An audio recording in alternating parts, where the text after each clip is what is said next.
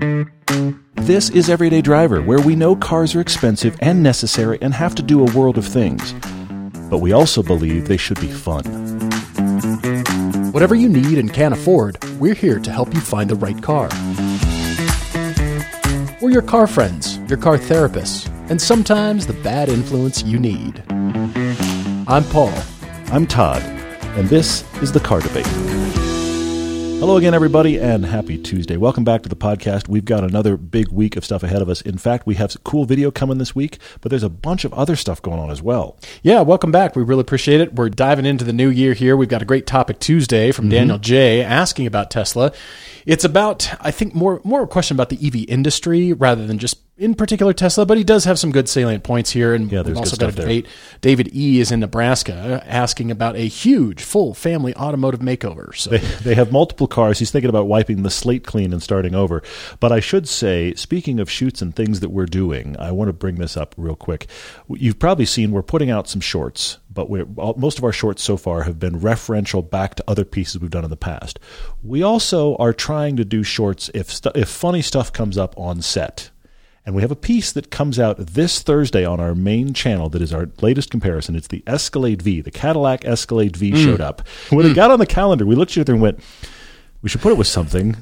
What does it compare to? What do you put that with? Yeah. So we went and found another crazy engine. Why is this engine in this chassis? Body on frame, classic thinking truck. It's with a G-Wagon. We have a G-Wagon 63 AMG. That's craziness. We had never driven one up to this point. Yeah.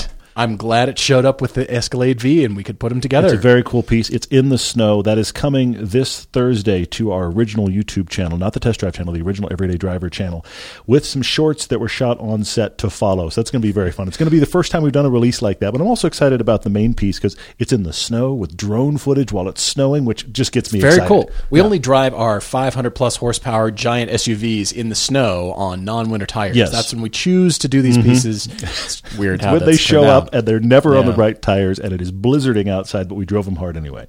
For Topic Tuesday, Daniel J. asks if Tesla is on the ropes. Now, keep in mind, we are recording this early 2023. He's talking about the year of 2022 when Ford and GM lost nearly half their values, which is massive. But compared to what he says, Tesla's 70% drop is not as bad. Is it just market correction? Why should a 15-year-old company that doesn't make 1 million cars a year worth gazillions more than established entities like Toyota, Ford, or GM? That is the recurring question that we will circle back to right there, yes. Have most of the car companies surpassed Tesla in EV design, quality, and reliability? The Model S is entering its 11th year, and Daniel writes it looks essentially the same. Model 3 is 6 years old, Models X and Y are younger, but their designs, frankly, aren't attractive. I think the X is actually older than the 3, but the point is the entire model lineup is older for sure. Daniel says Honda's Accord and Civic get redesigned about every 4 years. Same with the Camry and the Corolla. Ford and Chevy trucks seem to they last about 5 or 6 years. But nobody goes 10. Rarely does any car go 10. Nissan does. Nissan did with both the Z-Car and they're doing it with the GTR, but they are the exception to the rule. Most car companies, 8 years is a life cycle. Nissan had some other distracting things were going on. People were gone when they weren't supposed to be. Oh, there it is. Yeah, Daniel says, has Tesla relied on its EV dominance too long? And have they been passed and possibly left in the dust? When brands associated with economy like Kia and Hyundai blast Tesla in the face with well-designed and futuristic-looking products, where does that leave Tesla? The Cybertruck has been an unfulfilled promise for a few years, and EV pickups are now in the market by Ford and Rivian. Don't forget Ram's brand new truck. True. That won't likely save Tesla, he writes. Can't imagine the company going kaput entirely. It would be a rise and fall story for the ages. It would certainly be, a story that MBAs would study for their marketing classes and their final dissertations. I guess, yeah. They would certainly write volumes about that. If it went away completely, it will be one of the biggest stories of that kind in history for sure, though I don't think that's going to happen. Daniel, to begin answering your question, early on in the year, a writer at Seeking Alpha, I do follow Seeking Alpha a little bit, the news editor Clark Schultz, wrote about the electric vehicle sector starting off the new year with fits and starts. But then over the week, you might have heard Tesla has cut prices in China on the Model Y and Model 3 for the second time in less than 3 months. Rivian Automotive issuing a deliveries report that missed expectations. And meanwhile, other Chinese automaker stocks have gone lower. And at this point, from what we can see, there's angry Tesla buyers who are protesting the fact that they paid a higher price for their cars, and then suddenly they got discounted because Tesla cut the price in China as well. Clark writes, Morgan Stanley thinks 2023 could be a reset year for the EV market, where the last 2 years of demand exceeding supply will be inverted to supply exceeding demand. And then a Clean Technica article written by Carolyn Fortuna on January 7th, 2023, says to reach the U.S. federal government's goal of a 50% zero-emission vehicle sales by 2030... That's soon, 7 by years the way. away. That's very soon, yeah. The U.S. needs 1.2 million public and 28 million private EV chargers, according to a McKinsey study, because EV charging is seen as critical infrastructure needed to enable the automotive transition to electrification. So there's many articles from financial viewpoints. I am no stock expert. This is not stock trading advice by any sense, but I see charts and graphs and people looking at what the stock is doing rather than understanding this is actually a company with people. I think sometimes stock analysts forget that there's people actually working on the products behind the scenes. And you cannot think for a moment, whatever is happening with Elon, the folks at Tesla aren't resting on their laurels. Because they have had a bit of an extended cycle, that has given them an opportunity. I think we're going to be shocked. We'll see. By what's next. They are so well positioned. Whenever a software vendor approaches them and says, we have this new way of doing things or product or visualization or some sort of way of doing this, the response from Tesla is generally like, that's a really good idea. I don't think we're going to buy it from you. We're just going to go do our own version of that. Yeah. They're really good at that. So to be able to do that for their own cars, I mean, they're innovators, and absolutely they have disrupted the car industry. I think they've turned it on its head. I think the Volkswagen CEO was quaking in his boots when he said, I'm not worried about Tesla. Oh, you're worried. Which he said because he was worried about Tesla? Yeah, I exactly. hear you. Yeah. You're worried. By changing interior design to a single panel screen has really given interior designers new thinking, whether you like it or hate it, whether you follow that or not, follow it forward or Hyundai not. They're innovating more than car companies ever have. I feel like Tesla has done the entire world and the automotive industry a great service by pushing on innovation. And whether you agree with it, whether you want it, whether you don't, they have pushed on the automotive sector so much. They've pivoted the whole industry for sure, yeah. That I don't feel like they're resting on their laurels behind the scenes to think, well, we'll just cruise along on the sales and we got to start offering discounts. Car manufacturers have offered discounts and cash on the hood for decades. True. I understand that people are upset, like, suddenly the car you just bought last month got discounted. I don't know what to tell you. This is part of the game. That's part of what car companies do, and the fact that they suddenly want to discount it. I mean, what about GM, for years needed to discount their products, and they were offering rebates like crazy. And I don't know that people were lining up outside dealerships for 200 people deep saying, I need an Equinox. I just bought this truck. Now you're offering it for less. Well, I guess that's kind of where that goes. It's, in line with the thinking.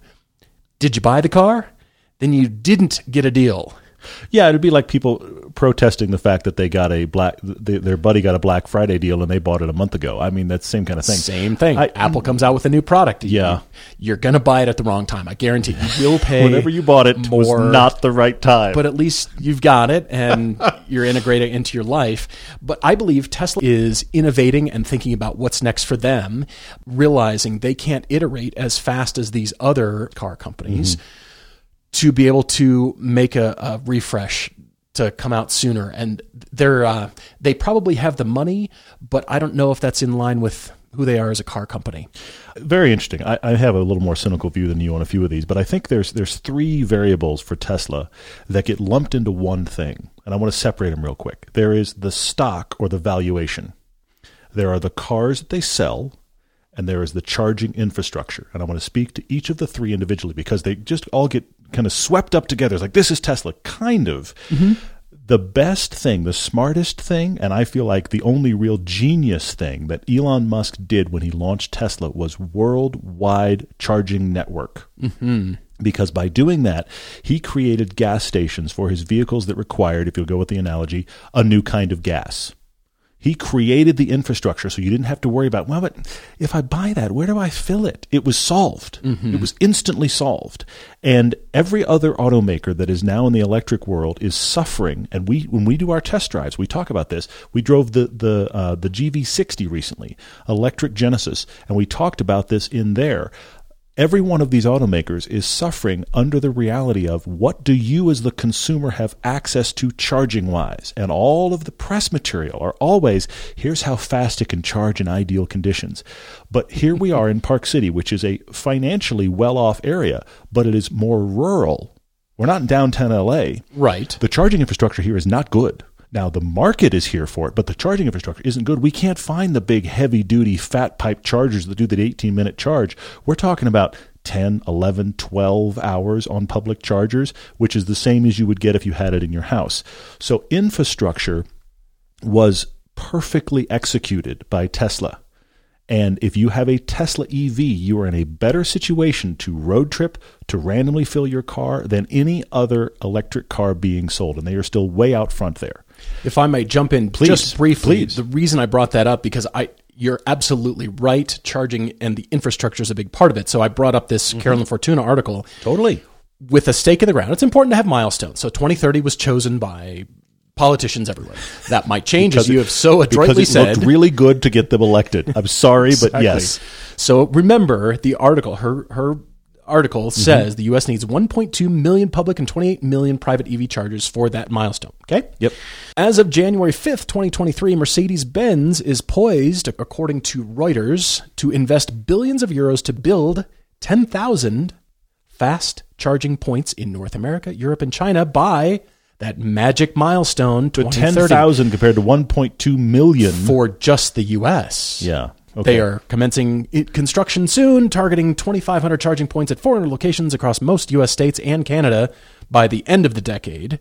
But that just doesn't seem like enough. But to your point, Mercedes has kind of gone, what has Tesla done? It almost doesn't matter that they sell cars. The fact that they just came up with this charging infrastructure first, I mean, almost first, but it was concurrent. Absolutely. They're waking up and going, this is why I say Mercedes has been kicked in the rear by Tesla to realize this. They're late to the game. They're not going to do it poorly. Yeah, well, all of these car companies didn't want to be in the infrastructure business. None of the car companies owned gas stations. So the thinking of we should create the stuff for the car to burn, if you will, none of them thought that way. The Teslas would not have sold without the infrastructure already built to support them. So that was why that was done. And that was genius. Now I'm going to touch on the stock briefly. I say this as a person that is not stock savvy, but I will say the following. Tesla has never, as a stock now, not cars, not infrastructure, never been connected to reality. Ever. Agreed. Their stock price has always been connected to speculation on how Tesla is supposedly going to change the world. It's all sentiment. The other thing that's funny about this, though, because I've had conversations, sometimes heated conversations with people as a result of this. Oh, yeah? People that really want to defend the Tesla stock price tend to have a lot of investment in Tesla stock. Because if I hype up the brand, if I believe what Elon says, if I believe what he claims, if I push the hype, my investment goes up. That's a lot of what the stock market is about. There's a lot of that. Yeah. And so the reality is slowly dawning, I feel like, between what Tesla can actually execute and the promise of what everybody believed they would be. And I don't think that they're going to tank and the company's not going to exist, but there should be, frankly, just logically, I realize I'm in a world of logic, and I'm talking about the stock market, but logically yes, there should be a massive correction on what Tesla is worth as a car company because it is speculators with a massive amount of money invested that they need to keep the stock high to protect themselves. But that just tells me that reality is dawning, but that means they're more established because they're now more in line as an established company. But I still think they're massively overvalued. 70% value down is still massively overvalued compared to a GM or Ford. Ford's been building cars and they know what they're doing. And they're in a transition that Tesla never had to make. True. And so the sentiments about both companies are very different. GM and Ford are old. They're old. They're not innovating, not doing anything good. Meanwhile, now to the cars. Yes. The Tesla cars. GM, Ford, Hyundai, Genesis, the random electric startup on the left, third down from the last office. I mean, there's a million electric car companies. Tesla is being caught or surpassed across the board in build quality, in volume of what can be built. Now, again, the infrastructure is behind, but I'm talking about car quality now. Tesla had a revolutionary product. I cannot oversell that in the Model S. It was revolutionary. Everything they've done since has been a variation on that revolution. They haven't really done anything like, oh, Tesla does it again. No, Tesla just built another car on the infrastructure that they already had. And now they're just discounting them. Meanwhile, the lead engineer, and I forget his name, the lead engineer that was the pioneer of a lot of the stuff that made the Model S work, went off and started Lucid. Oh, yeah. So Lucid, you've probably seen a lot of people talking about how really well thought out Lucid is. Well, Lucid is the car that is the building on all the concepts of the Model S and doing it even better is now the Lucid. That guy went over there. So Interesting, yeah. I think that Tesla is struggling. I don't know what's going on behind the scenes. I know they have a lot of intelligent people that work there, but I think they are struggling with Chapter 2 in a big, big way because they've got big promises with the Roadster. They got big promises with the Cybertruck. They got big promises with the Semi, all of which are either coming out or threatening to come out or maybe. But meanwhile, their cars are now old, aren't being built any better than they were being built before. It's not like maybe slightly. Possibly, but you still hear people getting, and I'm talking people with like a Tesla channel.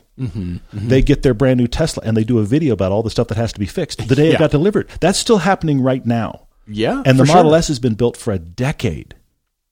So you'd think that stuff would be behind them, but it's not. People are having trouble getting them serviced. So Tesla is feeling the growing pains of not being a GM or a Ford or whatever, while those companies are catching up. And they need a new Tesla does it again product, and they keep building on what was a revolution and is now a decade gone. I think because of that, people are rooting for them for version 2. We'll see. And I think people are going to give them a hall pass. If they don't, they people have will be like, for a long time. Well, that's okay. It was kind of a miss, and now every other car company is beating you, so let's just hopefully they'll come out with something next and new. But I think that's going on behind the scenes. Let's take the company name off. I'm talking about the group of engineers and designers and very smart people working at this company all together. Clearly they exist. To build something new. Yes. Whether it's Tesla, whether it's some other company. Agreed. I look at that group of people, of course, they're kind of wondering, and they probably have been for years, what are we going to do next? What's our sophomore album? The sophomore album is hard, by the way. Yeah, it is hard. Yeah. So what are we going to do? And I think there's stuff that is in development. I am prognosticating. I realize that, but I think they will be continuing to be taken seriously. Oh, I agree. I don't think they're going away. I don't think they're going away. And I don't either. But I'm no fan of Tesla. The cars, the charging infrastructure is second to none. Absolutely. The range nobody can touch. True. Many people like their Teslas. I just don't really like how they drive. We've driven all of them a lot. Don't interest me personally. And there's other EVs that do. Let's check out our GV60 review on our test drive channel. Both Todd and I came away very impressed and going, this is amazing. Man, the range is really not great. And the cost is high and the infrastructure is poor. Yeah. So Daniel, what if all these other car companies influencing that have influence on Tesla going the other way? That will only make Tesla a better company, hopefully. Well, yeah, we'd hope so, yeah. And I'm talking about the group of people trying to make a good product, a better product, continually trying to improve that, because they started at a place that no other car company on the planet, with the exception of their competitors like Lucid, had to start. They could start at doing whatever, and they did. Well, but they were the pioneer too. But now every other car company who knows how to build cars and has that legacy of producing cars and trucks is sort of going, okay, we're figuring out our interfaces now. We're figuring out the style of where we're going. We're figuring out our own battery partnerships. You're seeing that in the news constantly from Stellantis entering partnerships and GM building their own Ultium batteries. And you're seeing everybody shacking up. Yeah. And that's what Tesla has pushed on. So I hope the next generation is something that I'm interested in. I hope it's fantastic. I hope there is something coming that keeps them in the, wow, I cannot believe what Tesla just did. And look, I want to say two things at the same time here. One is Tesla, a startup car company of a little over a decade ago, made 1 million cars last year. That is bordering on the miraculous. Yeah. On the other end of the spectrum, Ford made that many F-150s and didn't even breathe hard. So there isn't a logical reason for Tesla to be worth multiple volumes more than a Ford, but I'm glad Tesla exists. To your point, it's amazing how they pivoted the industry. I'm fascinated to see what the sophomore album is. When you remember a car that you're interested in, or you hear us debate a particular vehicle right here in the podcast, you need a way to search for it. Our friends at Autotempest.com focus their efforts where it's most important, helping you find great cars. Local, nationwide, big listings, or little ones. Or maybe you're the person all your friends talk to when they're car shopping. The folks at Auto Tempest rely on word of mouth too, and you'll give your friends the tool they need when you tell them about Auto Tempest. Autotempest.com/everyday links you to nationwide listings from Craigslist and Facebook Marketplace, so it enables you to search beyond the limited distances those sites generally support. So, when you're doing your drive homework, you're chasing the next family car, or just browsing to feed the disease, go to Autotempest.com/everyday so they know that we sent you. Auto Tempest. All the cars. One search. David E. is in Nebraska asking for a full family automotive makeover. It's rare that you're shopping for your whole family, David. Yeah, true. Not but many emails. We're here and welcome to help that. you. Yeah, so yeah. Appreciate you writing. Many people are shopping for their spouses or their moms or dads or Yeah. significant others. You're shopping for the entire family, except for you and your BRZ. But that's still on the table, though. That's what I love. kinda He's is. like, I'm okay. But then he also later on is like, do I need to throw out the BRZ and start again too? Everything's on the table. There's a bit of sacrificial dad wants everybody to be happy kind of tone sure. in the email, because Yep. if you're willing to sell your 2022 BRZ and downgrade for the ability to up the to spend help everybody else. Yeah, for sure. for everybody else, that's pretty amazing. So he's got twin adult daughters. They share a 2008 Rabbit, which is an automatic, but it's red. Okay, good. Okay. Hey, color helps. Yes. Took 1 point off for automatic and we added it back. Adding on by having a color. Yes. They also have a 2011 CRV. The good news is that without knowing it, the Rabbit has spoiled his daughters by being fun to drive. So they aren't car girls. They're not into cars, right. but they've accidentally discovered that cars can be good to drive because the Rabbit by itself has been fun to drive. I love that. The CRV comes out, he says, when the Nebraska weather gets ugly. Okay. They work relatively close to one another, and they carpool, but as life goes on, they'll need their own vehicles. Mm-hmm. And they've owned both those cars since new. Okay. All right. Wow. His wife has and mostly likes. I thought that was an interesting side note. My wife has and mostly likes. Yeah, okay, moving on. She almost likes her 2017 Volkswagen Alltrack. Okay. And then, of course, he stows his 2022 BRZ in the garage, except when the weather's warm and he autocrosses. So he's got 3 cars that could go and 3 drivers who could theoretically get a replacement. Mm-hmm. That's without him selling the BRZ. But then he also mentions, and I'm going to jump forward when we'll come back, but he also mentions, I could sell the BRZ. Again, it's a 2022. He probably has had it less than a year. Yeah. He could sell that and cash it in for an MR2 Spider, an NC Miata, and just pay cash for his car that is his fun car and put more money in the equation. But he's got a couple of equations here. The first one is the one that's already been hinted at, and that is the sell 3 buy 3. So get rid of the Rabbit, get rid of the CRV for his twin girls, get them both something for each of them, and then get his wife something. Or throw the BRZ out, get him something cheaper, which are ones you've identified, the MR2 Spider, the NC Miata. I see it. You'd get them for 10 to 15 for the nicest one on the planet and have the rest of that money to play with. And then he ups everybody's budget. Just the fact that you're thinking about that and you Yes. want the best for your family, I love that. That's fantastic. But also you're screwed because I'm going to try to spend even more money. Of course you are. No, I'm not. I don't have to try. Yeah. Right. Welcome to the podcast, everybody. Well, that's because you mentioned somewhere in the $60,000 range for your wife, and you'd like to get her into a Macan, which I agree with. That's great. Mm-hmm. She prefers elegant options like the Audi Q5. The Macan is very similar, so I get it. But He said his wife and daughters are very style conscious. he says they're fashionistas who love style. Yep. All I can think about is an Acura MDX Type S for your wife. I think she would love It's that. funny. That's on my list, too. Is it really? Absolutely. But the I was problem like, is that's a great one. it's $10,000 or more over your budget. I don't know that they need the S. For this scenario, I don't know. The S is awesome. Power and The S is awesome, but I think that the MDX, the normal one, or even the RDX if you got to step down, but the normal one would actually be really good, too. I liked the engine better. I liked what it did for the I dynamics of the understand vehicle that. much better. Problem is you got to pay for it. So Yep.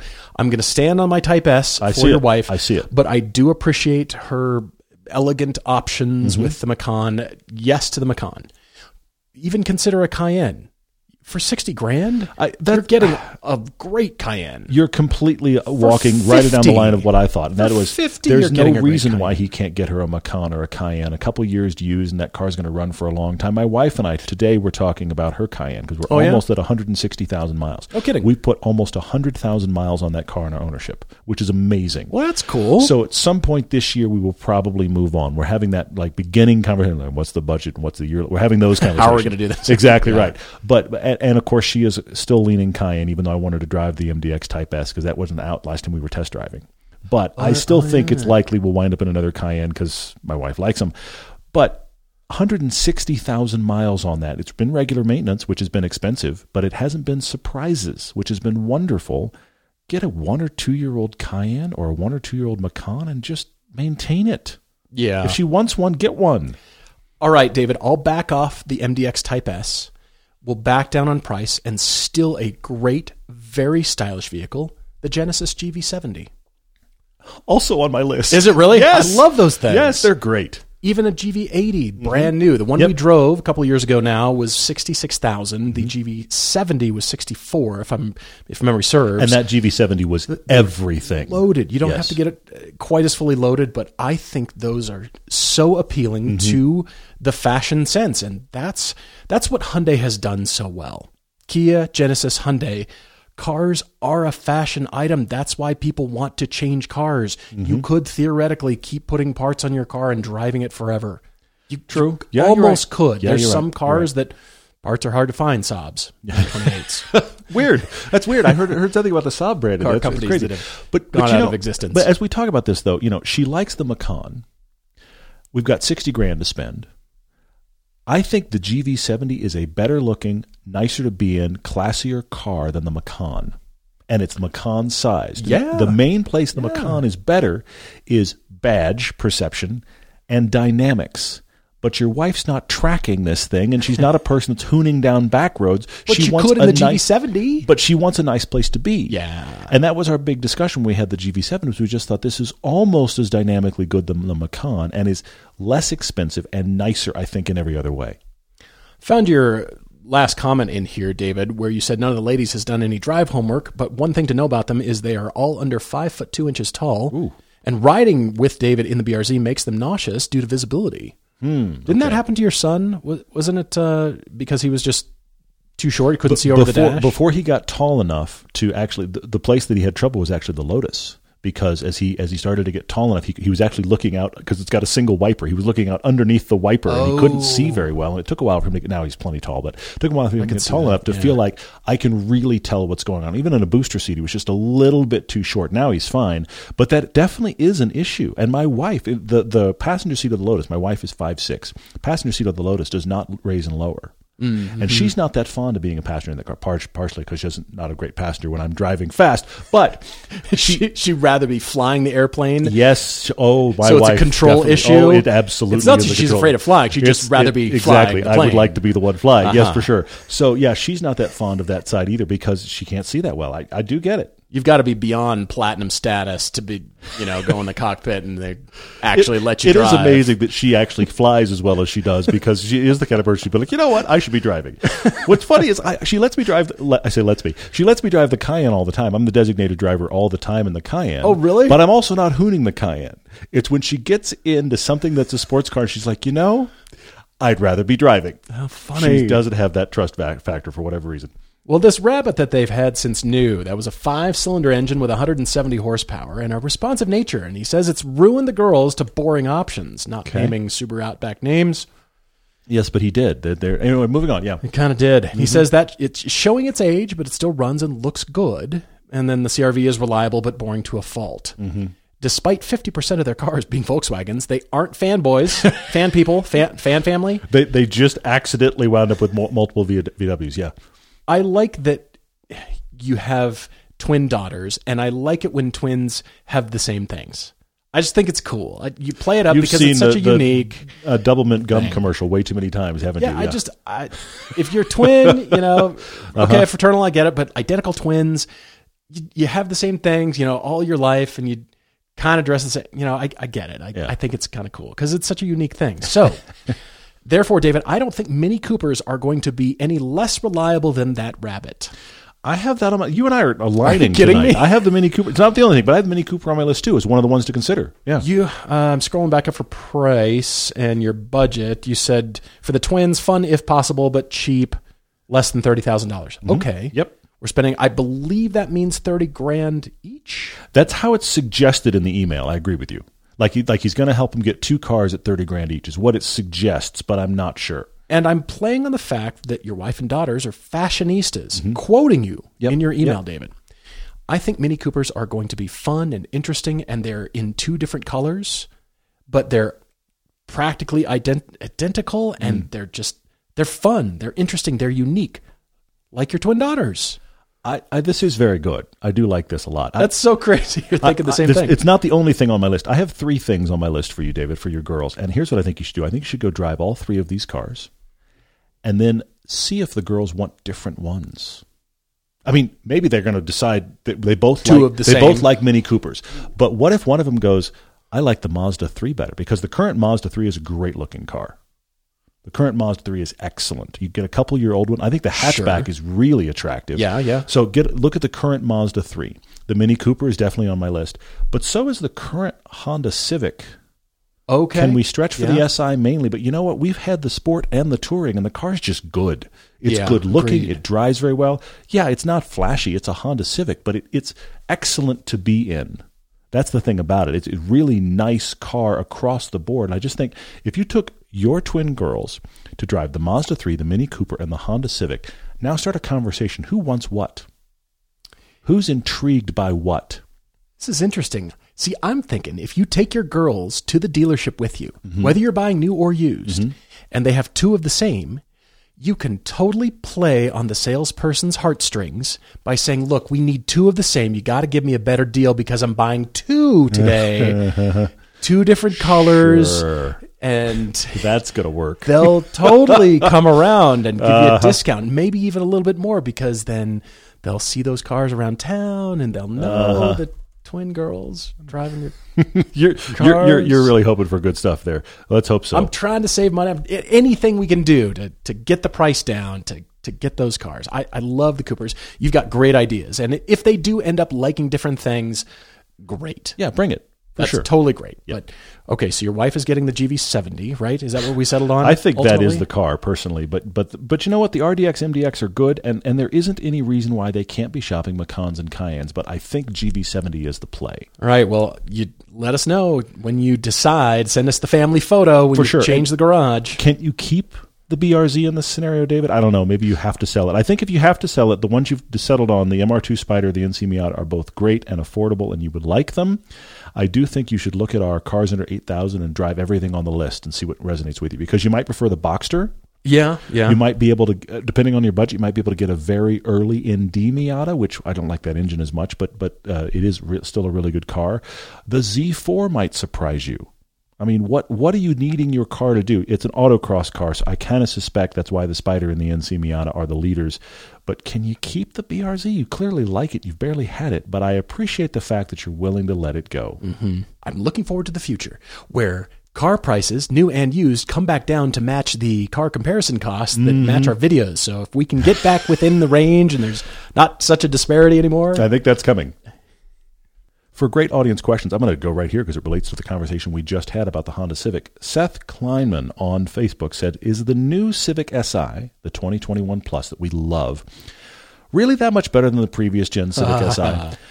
Seth, yes. Not a revolution, but yes. The styling is better. The space is better. The interior is better. Now, again, please don't misunderstand me. I'm not saying like the last one was terrible. Last one was good. If you bought a last-gen Civic Si, you would enjoy that car. The main thing I would say that is better from a driver's perspective is I prefer the gauge cluster and the infotainment in the new car, and I prefer the clutch and the fact that it has less rev hang. Yeah, absolutely. Everything else you could have a debate about, well, I think the styling's fine and I've got enough space. All of that could be debated. The cars both drive very well. They have good 6 speeds, but that rev hang was frustrating in the last Si. And I do prefer the gauge cluster. On Instagram, ShadowBlue1 says, with potential dealer shenanigans and test drive letdowns, how far is too far to drive for a brand new daily driver purchase? Well, you said daily and brand new. That also indicates you probably have decided upon the car you want. And if you come to an understanding with the dealer, I don't think 250 to 400 miles is out of the question. Because I am this crazy guy, and we've both done it. Nationwide.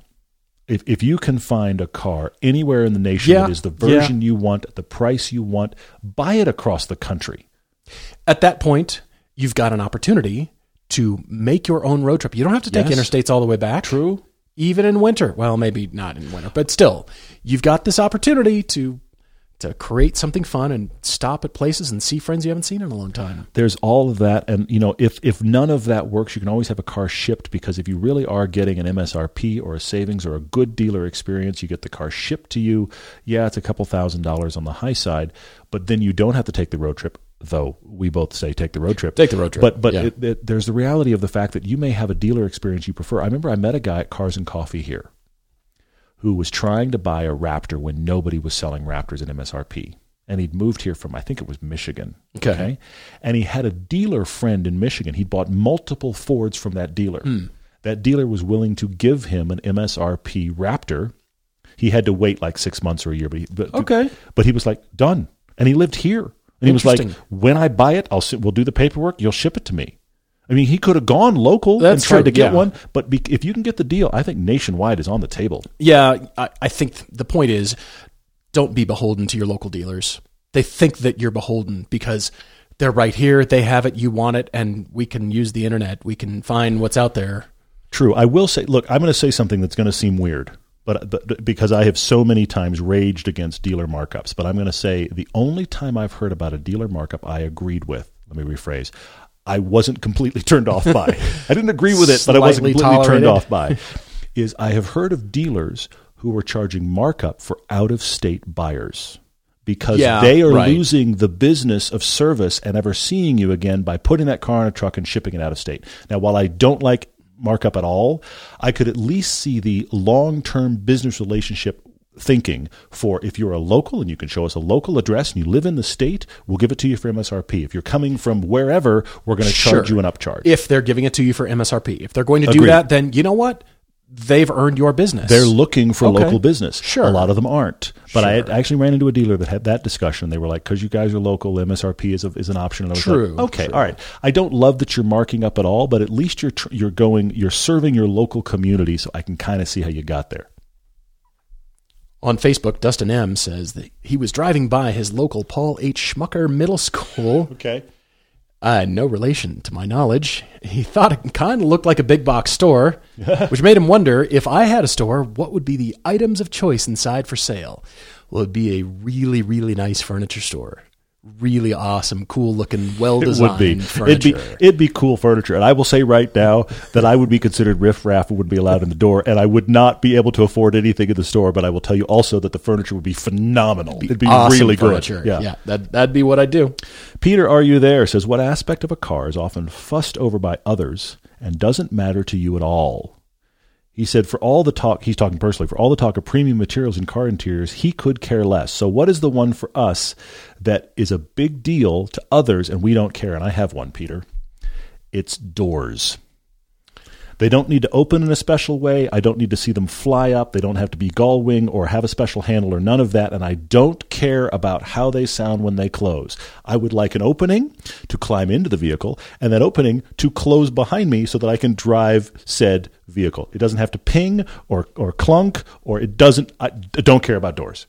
To the point where if you're in a premium vehicle, something costing well more than $50,000, we'll say maybe touching 100. Mm-hmm. And if the door close, if it doesn't match what the vehicle personality or character or marketing or the overall character of the car says in the marketplace, if it doesn't match, is that still okay? Ultimately, yes, if I like the car. Really? I'll give you an example. The Lotus has possibly one of the cheapest, worst-sounding door closes in history. Well, sure, but they're a boutique car company. It's really terrible. When you bought the car, it wasn't a $70,000 car, which apparently they are now. Yeah, Is that true? but new they were $65. Sure. And they were a bespoke. We made you an amazing sports car. And here's the thing about it. I can recognize the fact that's not a good door slam. We've had products where we're like, really? And Sure. we baked fun of it. If I wanted the car, wouldn't stop me for a second. This discussion has made me think about what matters to people in some of our test drive reviews, Peter. Mm-hmm. And we've talked about vents for rear seat passengers or specific features in the rear seat or something that might not matter to Todd and I, but yet somebody watching the review, they're waiting for us to acknowledge the feature that They just hope we talk about we're that. thinking. The example is stereos. Oh, yeah.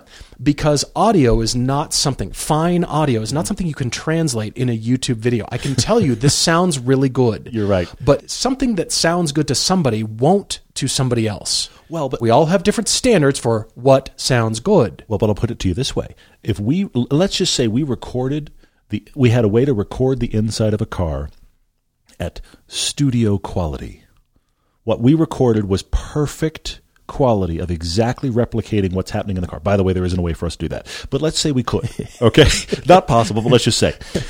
By the time we edit it, compress it for YouTube, and you watch it off of whatever stream you've got, the level of compression and killing of that audio quality, it is useless to have any demonstrations of a car stereo. And us saying, this sounds really good, goes right back to your point, which is, based on what?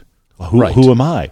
What if I'm not as much of an audiophile as you are? What if you need to hear something that I can't even hear in my current register? Your ears are awesome. Well, sure, but then the reference material, what album are you listening to? Yeah, Is you it can't use that. One of the classics? Is it something that is obscure? Is it EDM? What are you listening to? The bit rate on that file is way too low for you to be using as a test piece of audio. I can hear them all now. So how do we translate that? Now, for navigation and screens, if it's something completely different, but you understand that most car companies realize the iPhone is pretty much a global standard.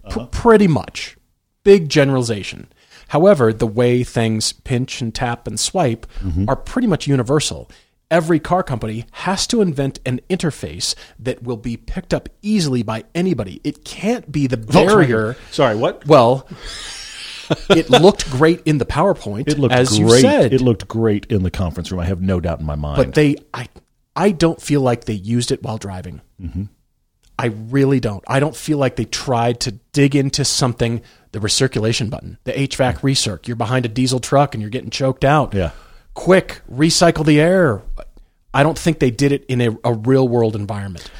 But if it is a turnoff, that affects sales dramatically, despite the fact that ID4s are selling like crazy. Well, but Volkswagen has said publicly that they are revising that system because of all the complaints. Yes. But back to your point, journalist complaints. I bet you money there was somebody downstream. I bet you there's a memo we will never see in the vaults of Volkswagen.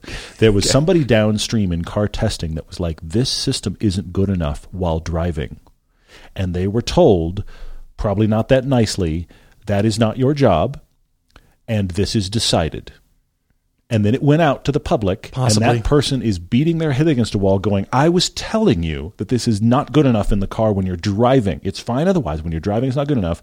And now Volkswagen is walking it back. I don't know how they're going to change it, but they're talking about the fact they're going to change it. It's amazing when that happens. But yet, to my utter wrongness... They are selling ID4s. The best sales quarter ever just happened for ID4s. They're selling like crazy. So clearly, that's not the reason why people are buying them. True. And they're accepting it, getting used to it. People bought Lexi for years despite the terrible interface. It has been upgraded, yes. And it is dramatically better, and it's now pretty good. Yeah. I wouldn't go so far as to say excellent. It's really, really good, but it's on par with some of the best in the industry. They've gone from the worst in the industry till middle of the pack, which is a big move. But yet, millions of people have bought Lexus products. So Because we are adaptable creatures. Yeah. And so you buy the car for other reasons and you assume you will adapt. And that's the thing that we've gotten critique on sometimes when we say something is difficult to use. People that own it are always like, I'm fine with it. Yeah, because you own it and you got used to it. But there should be that, especially with tech, we're off on a tangent here, but especially with tech, there should be that easy to grasp thing that manufacturers have really struggled with. It's interesting how it plays out. But back to your question, Peter, to try to put a bow on everything. Sure, why that not? is, if we don't cover that particular thing because I hate the old Lexus interface. I don't like it. I'm not going to cover it. I'm not going to dive deep into it because I'll only get frustrated, and then I'll cut that section out because of all the cursing and or what. You know what I mean? Yeah, I get you. Yeah. So if we don't cover that particular feature, then the review's no good. It is funny how that happened. When it's a standout, I think we make a point of covering it. Yes. But if it's something that did not register us and it's not part of the buying experience, something we think might be, clearly didn't matter to ID4 buyers. Interesting point. Eddie Murphy on Facebook says, not the Eddie Murphy I'm thinking of, but anyway, Eddie Murphy on Facebook says, when filming stuff for the channel or for any of our films, what is a good rule of thumb for B-roll? So he's apparently shooting his own thing. He's saying, how much filming is used specifically for B-roll? How much do you need to have? Eddie, I'm going to answer this two different ways. First off, I'm going to answer it as an editor. And as an editor, I will tell you the following, and it's going to horrify you. As an editor, the person that is sitting there trying to put the piece together, there is no such thing as too much B-roll. Not possible. The only reason you even get close to too much B-roll is because it takes so long to go through it all. That's a little frustrating. But what's great about it is, and this is where it relates back to how much do you need to shoot, if you have quote-unquote too much B-roll, you can definitely find a shot of exactly what you need to show. And that's the way to think about your B-roll. What is your A-roll? What is the commentary that is happening in whatever your video is? And then what's being talked about? Because when it's being talked about, you really ought to have a shot of it. So did you shoot B-roll to cover all the things that are discussed so that you can show to the audience the thing that's being discussed? And if you didn't, you really should have had that shot. And that is something that you learn over time. You start to kind of mentally catalog all the things that need to be shot for B-roll, and you start to develop a pattern. We had lists for a while. We have a lot of things that we do. But you have to have the B-roll to cover the things, not just the cuts in your A-roll, but the thing that got discussed, you really need to show.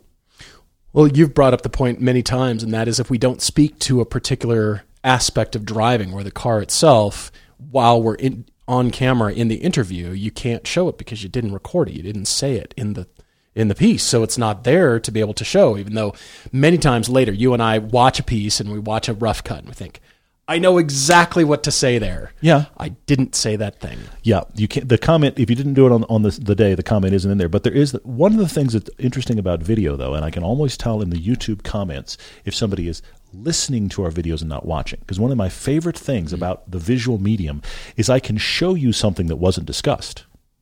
True. Which is great. True. If I want to show you a feature that the car does and neither one of us said it, I can actually just show it to you. Now, you need to be watching, but if there was some great observation that one of us should have made and didn't, that observation will not make it in the piece because nobody bothered to say it. I can show you the cool thing, but our observation of it isn't there unless we said it. But there's a push and pull here. I mean, there's voiceover later, but we don't rely on VO very much. We really try to do the stream of consciousness so it actually is visceral to the moment, which is one of the reasons we don't do voiceover. There's others, but that's one of the main ones. Nick L. commented on Instagram, how can you accurately predict your tolerance for pain? Is this the wrong podcast? What's going on? Oh, project cars. I see. Now I understand the level of pain we're discussing. I thought it was just a universal question. Like pain. Got it, yeah. If you've never owned one, how can you know ahead of time if it's something that will work? Or alternatively, how can you set yourself up for success beforehand? Don't buy a 928. Sorry, can I go there? Yeah, it's painful. Let's apply this to anything in life. Let's take project car out, and I want to set myself successfully for good stock picks. How do I ease the pain? I'd like to be a good golfer. Yeah. We can plug anything in here, yeah. Project cars specifically, pretty much across the board. There's always I thought it would be easy because. Yes. I thought this wasn't going to take very much time, and this wasn't going to cost money. This wasn't supposed to be this long, and when we unbolted the thing, blank fell out. Or it's actually dawning on me as we're having this conversation. I have never, I'm sure there's somebody out there that would say this is true, but I have never had the following sentence said to me about a project car. Oh, it went much easier than I expected. Never heard anybody say that. You don't hear that very Never heard often. anybody be like, yeah, it was cheaper and much easier than I expected. Nick, it's because of passion. It's because once you're in there, you think, that part hasn't been changed in about 30 years. Maybe while I'm in here, I should probably address that. Yeah. And so you get scope creep. Yes, you and do. And then you decide, this color's okay, but this could use a paint job too. Once I'm done, it's all really buttoned back up and mechanically sorted. Maybe I should paint it too to make, that final special touch. More time, more money. But the passion that is there is satisfying. I'm still really glad I have that 928. I know weirdly. you are. I know you are. I shouldn't. But let me say this real quick. I think there's another thing at play here, and that is you as an individual are going to have to figure out, you who are asking this question, you have to figure out how much do you want to drive that car? Because some people, and I've met these people, and I bless them because I am not this person. Some people just want to have it to work on. True. The driving is almost secondary. Yeah. I want to have it to work on, to play with it. If it takes me 10 years, that's fine. I just want that project. That's not who I am, so I'm not doing that. So do you want to drive it? It's like I'm going to buy a project car and I want to drive it by summer. You're buying a very different project car than the guy that wants to work on it for the next few years. So there's that reality of pain. And then I'm going to say this to you. This is not hard and fast rule, but just I think it's a safety rule, and that is, what is your budget for project car part of it after buying said project car? Now, you said, this is as much as I can spend. Now double it. How much does that hurt? And if you're like, no, because I really want one of those. And if it was double what I think I can spend, you know what? I still want one badly enough. If it double, you're like, oh no, then that's not for you. But again, I know plenty of people who the project is the point. What's strange is there's people who have a car that runs and can be driven, and it's fairly new, and it might still be under warranty, and people want to add parts to it to do still undefined. To do what? What are we going to go do? Have you not seen the quotes, Paul? Because it's going to be, quote, better. I don't know how it's going to be better, but the internet told me if I buy this, it will be better. So the biggest thing you can do is start way out there, the thing that I didn't do. Sorry. But I knew I wanted a 928 back in my life because I thought they were cool and I wanted to drive it. But if you decide I want to ultimately take this on road trips, and that's why I love what you and I have done, is drive and put serious hard miles on these cars. We beat on these cars. They have taken abuse. You've actually touched on another thing. I think if you this is theoretical, but I think if you, Paul, had not had those road trips in that car, you would not look back on the money spent happily. I 100% agree, because that's the payoff. Yes. The satisfaction of doing all that work and putting all that money in. Now it took me, you and I, around the country on probably close to 10,000. My rough estimate is maybe right around 10,000 miles. We've done at least 10 grand. Yes. By the time it's all said and done. That's amazing. Agreed. So, Nick, if you can figure out what you're going to do with the car, and then that will determine at what level the car you buy, like Todd said, is it almost there and it just needs an oil change? That's the car I buy, by the way, just so you know. Because if you get the project car, you're right, people just want to work on it. Even a brand new car that is being tuned and suspension and wheels and brakes and tires and all that stuff is added to it, people haven't defined what they're going to go do with the car. Sometimes, I suppose you're going to just keep driving it, and mainly it's cosmetic, but other than that, the car without spending money on it could have done the same thing. So what's the pleasure that you expect to get out of that car? And I love that's what our series turned into for this car. But ultimately, I knew I just wanted to drive it. I liked it. And that also affected the paint because it was far from perfect. But I thought, if I correct this, if I have it resprayed in there, I'm not going to drive it, and I'm going to sweat every rock chip. Sure, I'm going to sweat being behind a dump truck or a gravel truck or some bad road. And it freed me up to just be able to go drive. That's good stuff.